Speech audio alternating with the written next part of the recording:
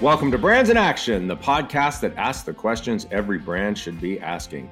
Today we have part one with our guest, Melissa Katrinsek, President, CEO, and co-founder of Durham Distillery. With over 20 years as a marketing executive in the pharmaceutical, consumer products, goods, and advertising industries, Melissa leads Conniption Gin as it gains prominence into a national U.S. brand. A benefactor of Constellation Ventures' Focus on Female Founders program in 2019, Melissa is recognized as a distinguished executive and leader in the U.S. craft spirits industry today, and is currently the first and only U.S. female gin distiller to be accepted and inducted into the Gin Guild. The Gin Guild was incorporated by the Worshipful Company of Distillers, one of London's traditional livery companies, incorporated by royal charter in 1638. We don't have many guests on who can talk about things from 1638. As a physics graduate of Bryn Mawr College, Melissa supports education for women, especially STEM education. Welcome to the show, Melissa. Thank you, David. That was a fantastic opening. Well, let me tell you, man, I've had some bios on this show, and that is a bio. Yeah, there's lots of layers to it now, isn't there? Yeah, I want to get to all of it, man, because you were a client of mine and I was an agency of yours for about 8 months or something. Not long. You had left. We worked on Burt's Bees together. You were the head of digital marketing there. And then we worked together when I freelanced. That's exactly right. And then you went off and started this thing. And I remember at the time thinking like, man, go Melissa, that is so cool for Durham, for everything. And now it's a national brand. I mean, that is not easy. No, but it has been quite a passion project. And every day I get out of bed excited for the day. Tell me how this happened. Where did the love of spirits come from? Why spirits? Tell me how you got to this place, and start anywhere, because again, like I want to talk about your astrophysics origin story. Yeah, I mean, it's incredible all the things that you've done. Yeah, and I think, no one wakes up and says I'm going to be a gin distiller. So for me, it was really the root of the cocktail hour that I watched my grandparents. This tradition that they had when I was little about how my grandfather, it was after, say, he'd done all of his chores for the day or whatever was on his list. And invariably, my sister and I would be spending the night over there while my parents had date night. Mm-hmm. So my grandfather would ask my grandmother if she would be ready for her martini. What he would do is he would get all of the different ingredients out onto the sideboard, including hand cracking the ice, the different styles of spirits or vermouth that he might be using. And the one best memory is that he would always put more olives in his martinis because he would let me sneak them out. Yeah. And this is when I was like 3. I remember sneaking the gin-soaked olives out of my grandfather's martini. I do. I think gin has been in my blood ever since. That's incredible. Yeah. And so I was always a gin drinker. My sister is a gin drinker. My mom is. And it really was, how do I get Lee into this world? Lee is my husband, who's also distiller now of the distillery here. And when he started drinking gin, he just didn't understand it. He was like, how do you like this? But it was sort of like I chipped away at it. And by the time 2013 rolled around, I was facing a layoff. I was running all of the digital commercial marketing for a smaller pharmaceutical company in Chapel Hill. Yeah. And we were doing a pretty big licensing deal with one of the larger pharmas out of the Northeast and France. And at that point, we had all of the commercial plans to take this drug to market. So you had to stay in your seat while the deal was being done, right? Because you had to do the transition to the new marketing team so that they didn't have any stopgap in essentially what they could do to carry the ball forward. So I had a lot of time on my hands. And when we went to Savannah on an anniversary trip in May of 2013, we talked about what I could do next. And, David, when you're at that kind of like pivot point in your career, right? And I know that you had it too when you were like, I'm ready to go out on my own. Many times. Mm-hmm. I was at that stage of, it was either I go for chief marketing officer or chief digital roles. Yeah. I would probably stay in either pharmaceuticals or CPG. I didn't feel this sense of that was my path forward. And for a couple of reasons, right? I mean, a CMO doesn't necessarily have a long tenure once they get the position. I mean, sometimes it can be as few as 2 to 3 years. Yeah. And it would require us to move. The Triangle didn't have at the time too many CPGs or pharmas that you could kind of knew that there was going to be longevity to them being in the Triangle. Yeah, there were like 4 right. at the time. Yeah. Right. And I'd already had been at Burt's Bees, so that wasn't an option. Yeah, you were already at the top of the hill. When we would travel, though, going back to Lee and I, when we would travel, we would try new gins, right? Because I had gotten him onto the gin train. And we did that in Savannah. We went to a really nice fine dining for our anniversary dinner, and we went to a couple of cocktail bars. We also went to liquor stores, and we would see what would be on the gin shelf. And I think we bought at least 2 or 3 bottles when we were there. And talked about a lot of different opportunities that we could think about doing together. The way that Lee likes to say it is that I always had really great ideas. It was whether or not they would take it to the next level. Yeah. When we were traveling back here and we were on the highway, he was driving. And I honestly think it was probably working in my subconscious for a while, but it became what is that pinnacle light bulb moment. Yeah. And I remember just having it in my head. We were quiet at the time. And I just said to him, I was like, you know what? We should make gin.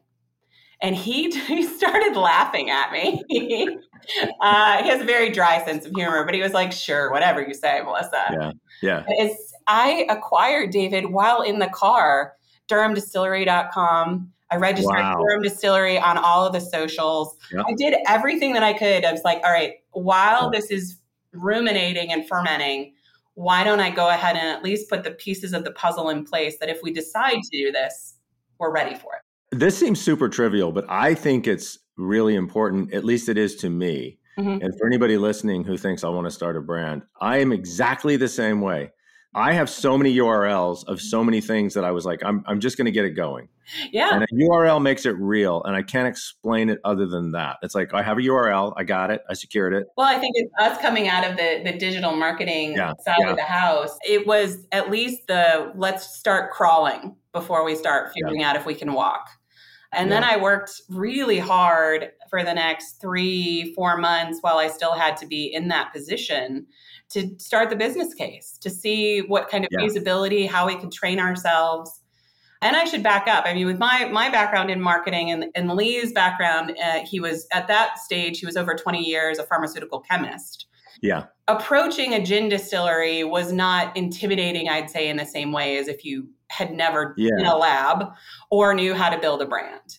And also the ability to probably break this thing down into, at a chemical level, at least look at it that way and understand it that way has to be a huge advantage. I might be wrong about that. It very much proved itself right out of the starting gate for Conniption that Lee's diligence, our shared palates, and my sense of what the differentiator was going to be, and not a differentiator for the sake of a differentiator, but a differentiator that was going to be very apparent as soon as anyone tried Conniption Gin. Yeah. We just felt like, okay, we're ready to do this together. I say that now and I kind of look back at it, and we weren't really doing it together in some ways because he held his full-time job for the first 4, almost 5 years of the business. So I ran the stills, I ran all supply chain, I ran the marketing. I mean, I just, it is just part of when you're starting a brand and starting a business, you're in it. And it's not necessarily work. It is a lot of work. Right. Well, I mean, me putting in 80 hours to build Durham Distillery was not the same thing as putting 80 hours when I was at an advertising agency. Exactly. Yeah, that's what I mean. It's not like, believe me, it's work and you're sweating your ass off. And I remember hand bottling beer at 2 a.m. Sure. While I was running the agency with my partner. Like, it was crazy at first with Ponysaurus. I mean, it was crazy, but it was so freaking fun. Yeah, but you do what you have to do, right? It was like, I get to go bottle beer tonight. That's going to be really fun, Mm-hmm.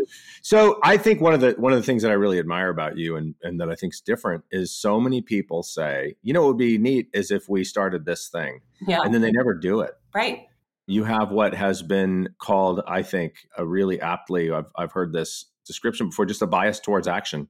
Yeah. And I remember you as a marketing person, you were hard to keep up with, and I never wanted to say anything stupid in front of you. Melissa's like cognitively way up here. Don't say anything dumb. I love that you think that.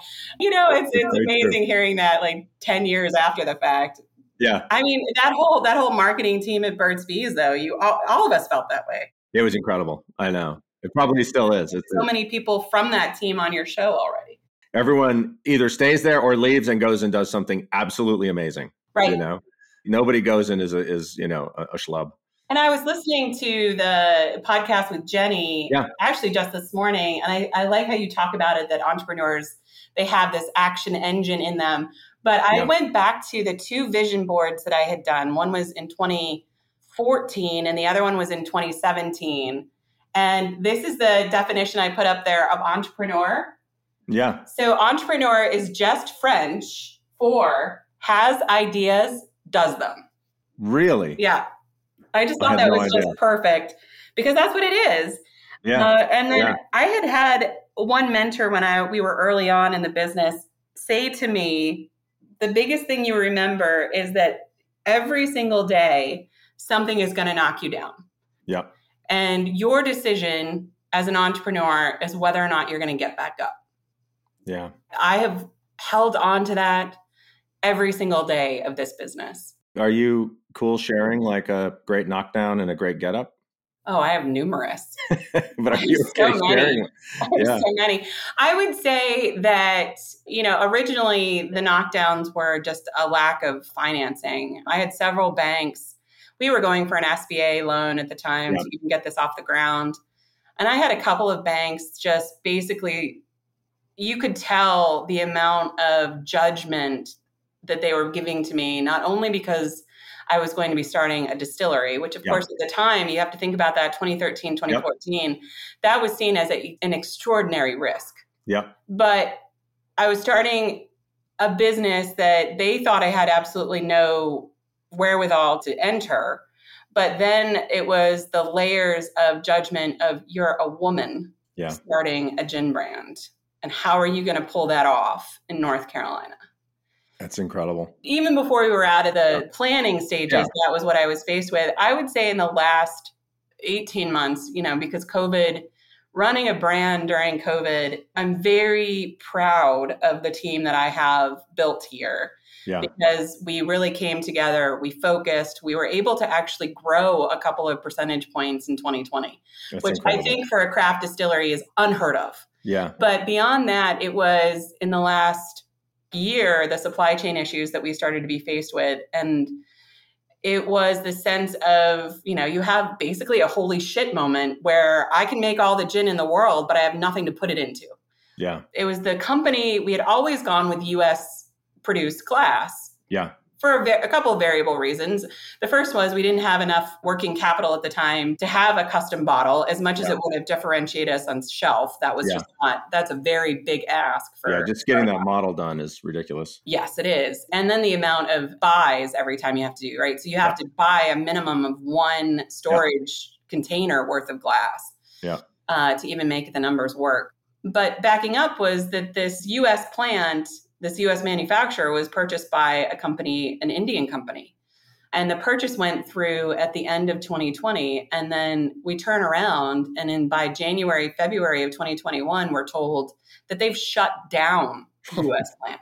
Oh, no. And then, between I don't mean to laugh, waves, and Omicron waves within India, we could not get glass.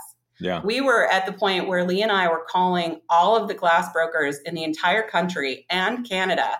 And we secured the last 12 pallets of our glass in the entire country. Holy moly. Yeah, because we were like, if we run out of glass, we are screwed. Yeah. Yeah. What do you do? Yeah. And we thought we were good all the way through Q4 2021. And I turn around and January hits and they had said that they were going to have purchase orders that they would fulfill by mid-December. It's mid-January and they still wouldn't even give me a production date. Yeah. So I don't know if you remember seeing, but in North Carolina for 60 days, we had to go to a round bottle. I do remember that. And you weren't the only one, by the way. I remember seeing other, like I just at the time we're going like, what's going on, man? In the bottling. We have canning issues all the time. You guys, sure do. Yeah. Now the CO2 issue is even bigger. I know. It's terrifying. The one thing that was really hard is that our emerging markets of New York, Florida, Georgia, and Tennessee, and even at that point it was Colorado too, we could not send a round bottle to any other market but our home market. Yeah. Because the brand would be destroyed. Yeah. people would say, what is this? Yeah, because they want you to be small. This is the interesting thing on buyers. They want you to be small because they want you to be niche, but they want the pricing as if you were a Diageo. Right. And so it's like, it doesn't match up. There's a thing called supply and demand in economics, and it doesn't make sense. And the spirits, I mean, I know you saw some of it in beer, but the crossover into what the spirits industry is like right now is just, it's insane. It's just insane. I don't want to go down a rabbit hole, but I am really interested. I hope everyone's interested in hearing this story. But you were, when COVID happened, you were on a national task force, and you were, yes, I think you lobbied Congress, if I'm not mistaken, right? Well, I had lobbied Congress in 2017 and 2018 for federal excise tax relief. Got it. Okay. And we did get that passed, which was great. But then what you're talking about is actually the hand sanitizer, essentially emergency response from distilleries across the country. Yes, we were one of the very first distilleries in the country to introduce that as an idea and to get it into market. So we started with a sanitizing spray. Yeah. Lee and I were on the task force with actually just another distillery in Virginia, Catoctin Creek, and they're part of the Constellation Ventures team too. But it was very organic how it came about, because Becky, who's master distiller there, is also a chemical engineer.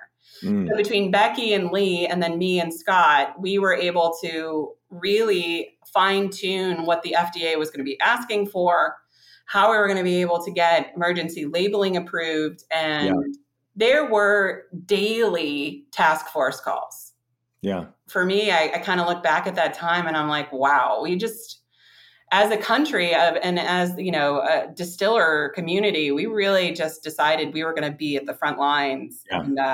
Yeah. And we donated well over 50% of the product we made. We donated to emergency responders in the Triangle, and actually even went towards Moore County, Pinehurst, and over towards Greensboro. We would have firefighters and police and RNs just show up, and we would give them stuff. Yep. Are you still making it and selling it, or is that over? Oh, no. So we were able to cease operations on hand sanitizer by midsummer of 2020 and go completely back to gin distillation, which is, what we wanted to be doing anyway. You're on the tip of a very important spear there of coming together and helping at a time where there was a shortage, which was incredible. We felt very much like we were able to do something, when you're faced with a situation where you just feel like you have absolutely no control. And the one thing I would mention too is gin is not a category of spirit that is solely out of home drinking. So gin, what we talk about in the spirits industry is on versus off premise. Off premise is your retailers, your liquor stores. On premise are all your restaurants and the bars. Right. Gin, by just its nature of being a cocktail spirit, is almost evenly split 50-50 between on and off premise. So when we had a complete channel of customers and revenue shut down so drastically, we were kind of looking at a cliff, and we were like, there's just not much we can do. We all just kind of huddled together. And my commitment to the team at the time, I told them point blank, I'm like, our goal is every single one of us comes out the other side of this pandemic and none of you lose your jobs. Yeah. So we're just going to have to figure this out together and move forward. And you were able to do that? Yeah, we really were. We didn't have any layoffs. And then by October of 2020 is actually when we opened our cocktail bar. And by the way, in Durham, if you're in Durham or visiting Durham, you have to go to this bar. It is stunning. It's stunning inside. It's like when you build a house and you go like, oh, I have to pick the lighting fixtures. I've got to pick you have to pick so many things and make so many decisions so quickly. Yeah. And the design of everything you guys do is off the charts. Stunning. Thank you. It's so good and so beautiful. And those bottles, I don't think I realized those were stock bottles because they're really beautiful. Because of the screen printing. Yeah. They're stunning. It was all about how do we launch a product that always looks bigger than it was. Talk about that. I think coming from the beauty industry with Burt's Bees and then transforming it over into alcohol, there's a lot of similarities. It's all about the experience that you want the consumer to have when they're picking up the bottle or they're trying it for the first time or they're going back and having it just as part of a brand they always would go back to. And for me, it was not only that I needed Conniption to really be a brand that could exist on its own and be almost co-opted by this cocktail community, but secondarily, it was, the only way to compete with Hendrick's at the time, which was the main selling contemporary gin, or because I don't have $40 million available to me for international marketing. It came down to, we have to make these bottles stand out as much as possible and have this element of universal beauty to them that even if you aren't a gin drinker, you're intrigued. Yeah. And then once you try the product and you realize that it's not your standard London Dry, you would then get more interested in finding out the story behind the brand. And Conniption really has achieved that. I'm very proud of it. But you're right. Everything on that bottle, everything on the copy, and then how we launched the brand was with a mindset of look ahead to where you want to be, not where you are. I love that you went with contemporary design, where so much of the category goes kind of to a Victorian era, and in particular, like from England or India. Yes. They go to these two places, like so many brands do, and it's stunning, right? It's beautiful, right? It is beautiful. You created a distinctive contemporary visual voice. Thank you. When you've got to think about the gin drinkers in the United States, and even back then, it was much less. And premiumization in the gin category had not really been explored. Yeah. So to back the idea of where gin was in 2013, 2014, Aviation Gin was still a small brand. I mean, they were only made out of Portland, Oregon. Yep. They had just started doing some bigger marketing funding, but there was Diageo and Ryan Reynolds weren't even remotely on the scene. Yeah. And so we had taken a look at what they were trying to do. And then the other gin brands that had some success would be Junipero out of California, and then Blue Coat and Bar Hill out of the Northeast, Blue Coat being in Philadelphia and Bar Hill being in Vermont. Those were really, for us, if I was to look at people who are really into gin, those would be the brands. And what I saw as an opportunity is I was like, nothing feels of current day. Nothing feels that you're actually progressing the gin category in the United States and acknowledging that what you're seeing in the United Kingdom and the Renaissance that was full on swing over there was not going to cross the pond until we made it relevant to the American palate. If I tried to create a London Dry gin, I'm telling you right now, David, I would not be here. Yeah. No one would have drunk Conniption if it was mimicking Bombay Sapphire. Yeah. Why would they? Yeah. And so it was a brand design that had to emulate what was in the care and craft of the liquid itself. Well, let's talk about the liquid itself. Yeah. I have a little bit of unfair knowledge because I'm a cocktail nut and I post things on Drinkstagram and all that stuff. But I don't know that most people really know what makes gin gin. And I have a world expert on my show. So talk about what makes gin gin. And is that even the right question? That is a great question. And that's one of the things that we do when we have anybody here for a distillery tour. I will tell you that 9 out of 10 consumers have no idea that the only thing that separates gin from flavored vodka is one ingredient, and that is the juniper berry. Yeah. The idea that gin is like licking a pine tree is, again, what my grandfather had drunk. So that would have been your London Dry gins that they really went into the pinal characteristics of the juniper berry. And that was the main palate progressor of what they wanted that liquid to be. We turned it in on its head. At the time, there was a category called New Western. And that was sort of the response from the United Kingdom gin community of, we're going to call it New Western because it's just whatever the U.S. gin distillers are trying to put together. Right. And it's been great because within the last 5-6 years, the gin distillers in the U.S. basically told the gin community internationally that we hated that phrase and that we were only going to be categorizing them as what we call contemporary gins. So contemporary gins are really where you're trying to look at the gin wheel. And there is a gin wheel that's really great to explore if you're getting into the category itself, where we kind of look at savory versus fresh versus floral or even spice and some sweet elements of how you build a botanical wheel to then represent what's in the gin. And you not only have the botanicals at play, but you also have the different distillation processes. Right.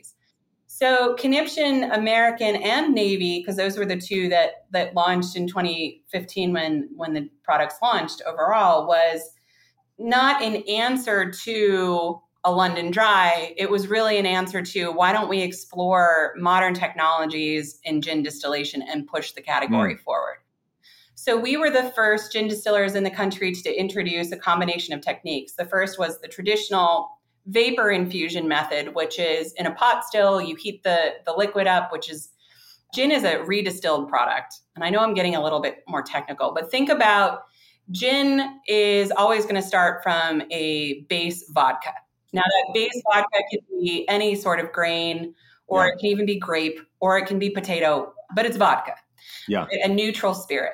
Which has already been distilled, is your point. Yeah, it's already been distilled. It's not still in grain form. You're not stripping it to get alcohol out of the mash. Right. A redistilled product always means that you're starting from a base liquid. And most of your gins that are competing on an international level, including Conniption at this stage, start from the most neutral spirit available. And that is an industrial ethanol. Mm-hmm. So we purchase in 95% ABV or alcohol by volume product. So only 5% of that is water. So that we dilute down, right? Because we don't want to explode over here. You dilute that down. Nor blind anyone. No, right. About 50-50. And then that's what starts the distillation. It's in a pot still that we acquired. We purchased, actually custom designed it from Germany.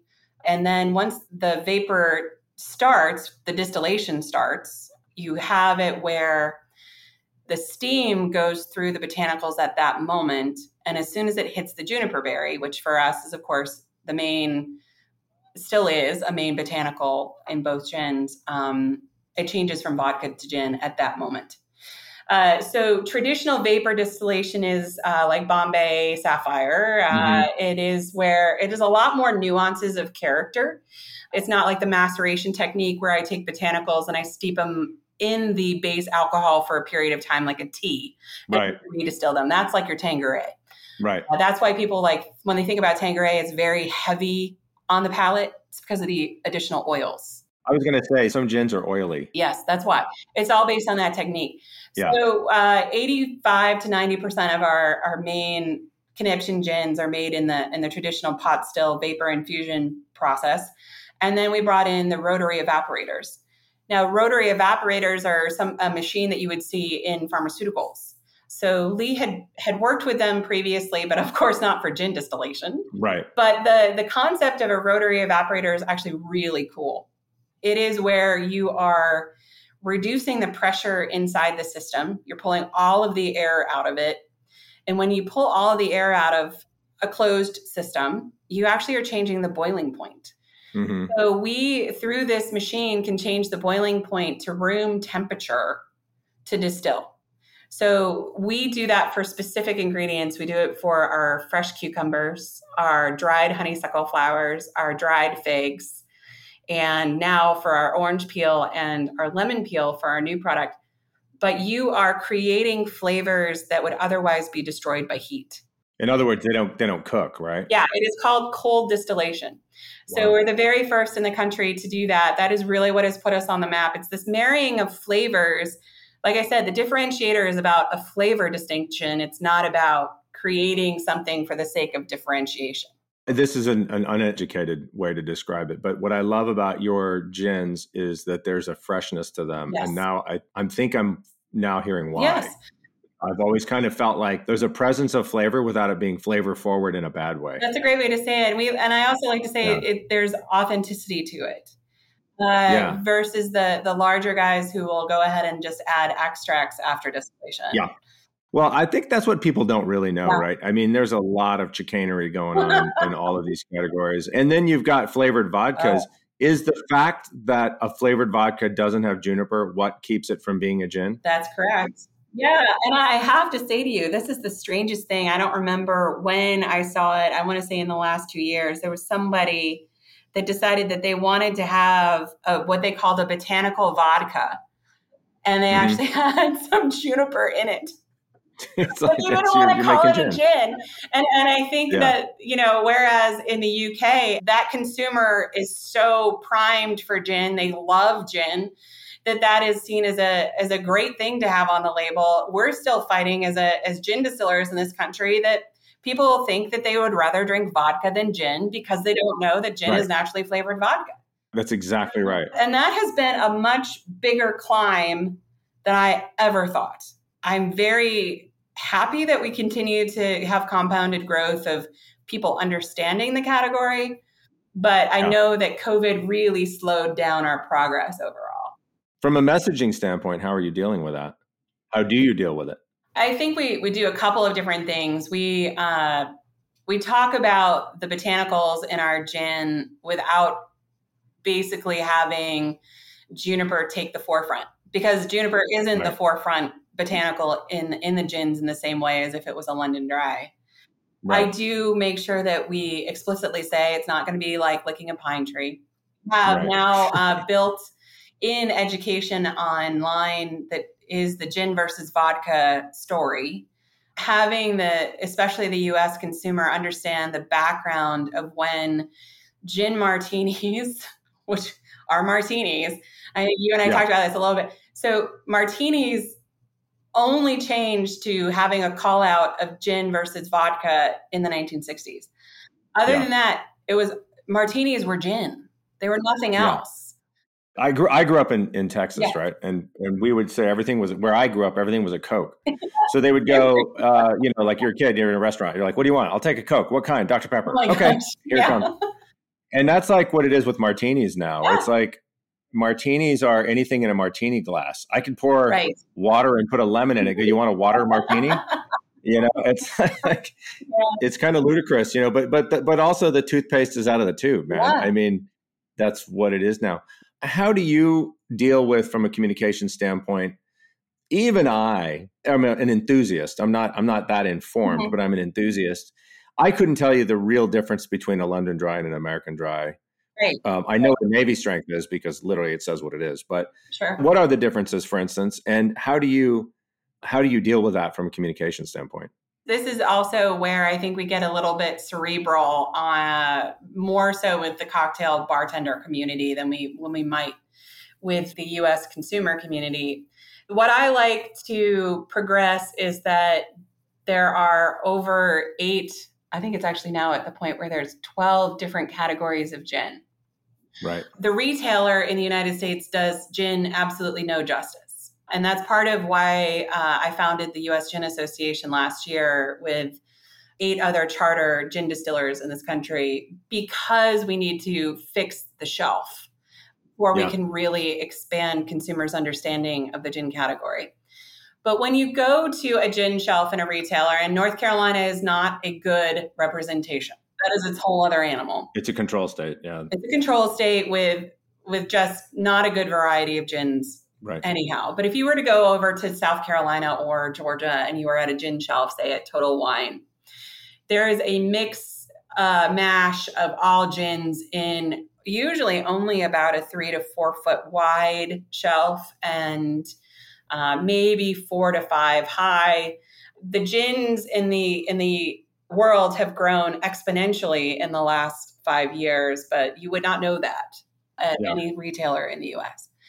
But they mix London Dries, contemporaries, Navy strengths, botanical gins, pink gins, all in, Old Toms, all in together. Yeah. And I'd say anybody that really wants to start to understand the gin category is also more than likely is playing with cocktails at home. Yeah. So what we like to do as a brand is not necessarily go through all the different categories of gin. We do that a little bit on our site and on our materials, but we talk about cocktail application. Mm-hmm. Because that seems a lot easier to digest than understanding that flavor profile that you're going to get into a cocktail. Yeah. And it's learning by doing. Yeah. But I'd say the World Gin Awards are for us where if there's somebody that really wants to understand what's going on in the international gin community, that is the pinnacle competition for gin distillers. Yeah. And it's not craft. It's everybody's in there. Yeah. You're up against everybody. We're up against everybody. And it's trained gin judges. So that's the strangest thing too, is that gin judges are not common because gin is as varied as wine. Yeah. So you have to have a palate that is trained not only on botanical balance, but botanical nuance, and then gin distillation. So it's a big, tall order. Yeah. But the World Gin Awards is great for anybody that wants to explore and see what's going on internationally. How many times have you guys won that? Navy Strength has won the best Navy Strength in the country 4 years in a row. That's incredible. It is. Yeah. And then our Conniption American Dry has actually placed gold as well as then silver all those years as well. It's never won the country award. Yeah. But that's okay. I think we still know that there's still a lot of misunderstanding of the contemporary U.S. gins by international gin judges. Well, that's one of the questions I would have about some of these things, and I have this experience a little bit in beer, but we have a Scottish ale that I think's the best Scottish ale I've ever tasted. And it is a Scottish ale, but you really can't enter it into a Scottish ale category because it's a little bit different. Yeah. A judge would not recognize it necessarily as a Scottish ale. And they would probably take off points because it wasn't in the palate that they thought it should. Yeah. Yeah. So we would have to enter our Scottish ale into a miscellaneous category. Right. And then you're like, that doesn't do me any good. Yeah. And then I don't want to do it. So do you have that problem because of the emergence of American Dries, or is that the issue? It's getting better. I'd say it was more of an issue, say, 3 years ago. I would say that unfortunately you've got an inversion. So there are very few gin distillers that bother with the U.S. tastings competitions. Yeah. Because they know that there's going to be judges more than likely at the gin table who are not trained on the categories. Yeah. And so that's why I love being a judge for American Distilling Institute as a gin judge, because I know when I get my flights of gin, the person who runs that competition is also one of the world-renowned most experts on gin, and he's phenomenal. He runs several competitions, including the World Gin Awards. But when I get my flight of gin at my table, and of course, everything is just a number. I never see a bottle. Yeah. Right. I know if I'm supposed to be looking at different base distillates or different categories, it's outlined what I've got in front of me in terms of making sure that this is the contemporary flight. This is the Old Tom flight. This is the London Dry flight. And then it's all by ABV too, so you don't burn your palate. Right. But of course, then we do get the navies, and that's fine for me. But other people at the table takes them a little bit. And how did you get certified for that? There's no certification available. It comes down to your reputation in the gin community, and whether or not you've been recognized as building a palate for. Yeah, winning every year can't hurt. Right? Yeah. I think this is where it's also a little bit hard to navigate sometimes because yes, Lee is our master distiller, but there's no way he would put out a gin without my palate. Yeah. He and I, like I said, we share a palate. He calls out some things that I might not see, but I guess there's a term called like a super taster. Mm-hmm. I'm very blessed that that's the palate I have. I don't think I do, and I enjoy it, but I don't think I could make those distinctions. This has been another episode of Brands in Action. Many thanks to our guest, Melissa Katrinzik. Stay tuned for part 2 coming in 2 weeks. Today's show has been brought to you by Pony Source Brewing, who reminds you with our Lieutenant Governor's Fund for the Fabulous, don't be mean to people. Go to fundforthefabulous.love for more info. Pony Source Brewing, drink about it. If you're digging the show, please give us a review and a like. It really does make a difference. Production help by Tim Mislock and Nathan Nichols, editing by Sarah Voorhees-Wendell, and music by Medium Heat. All other help from your friendly neighborhood Baldwin Hound.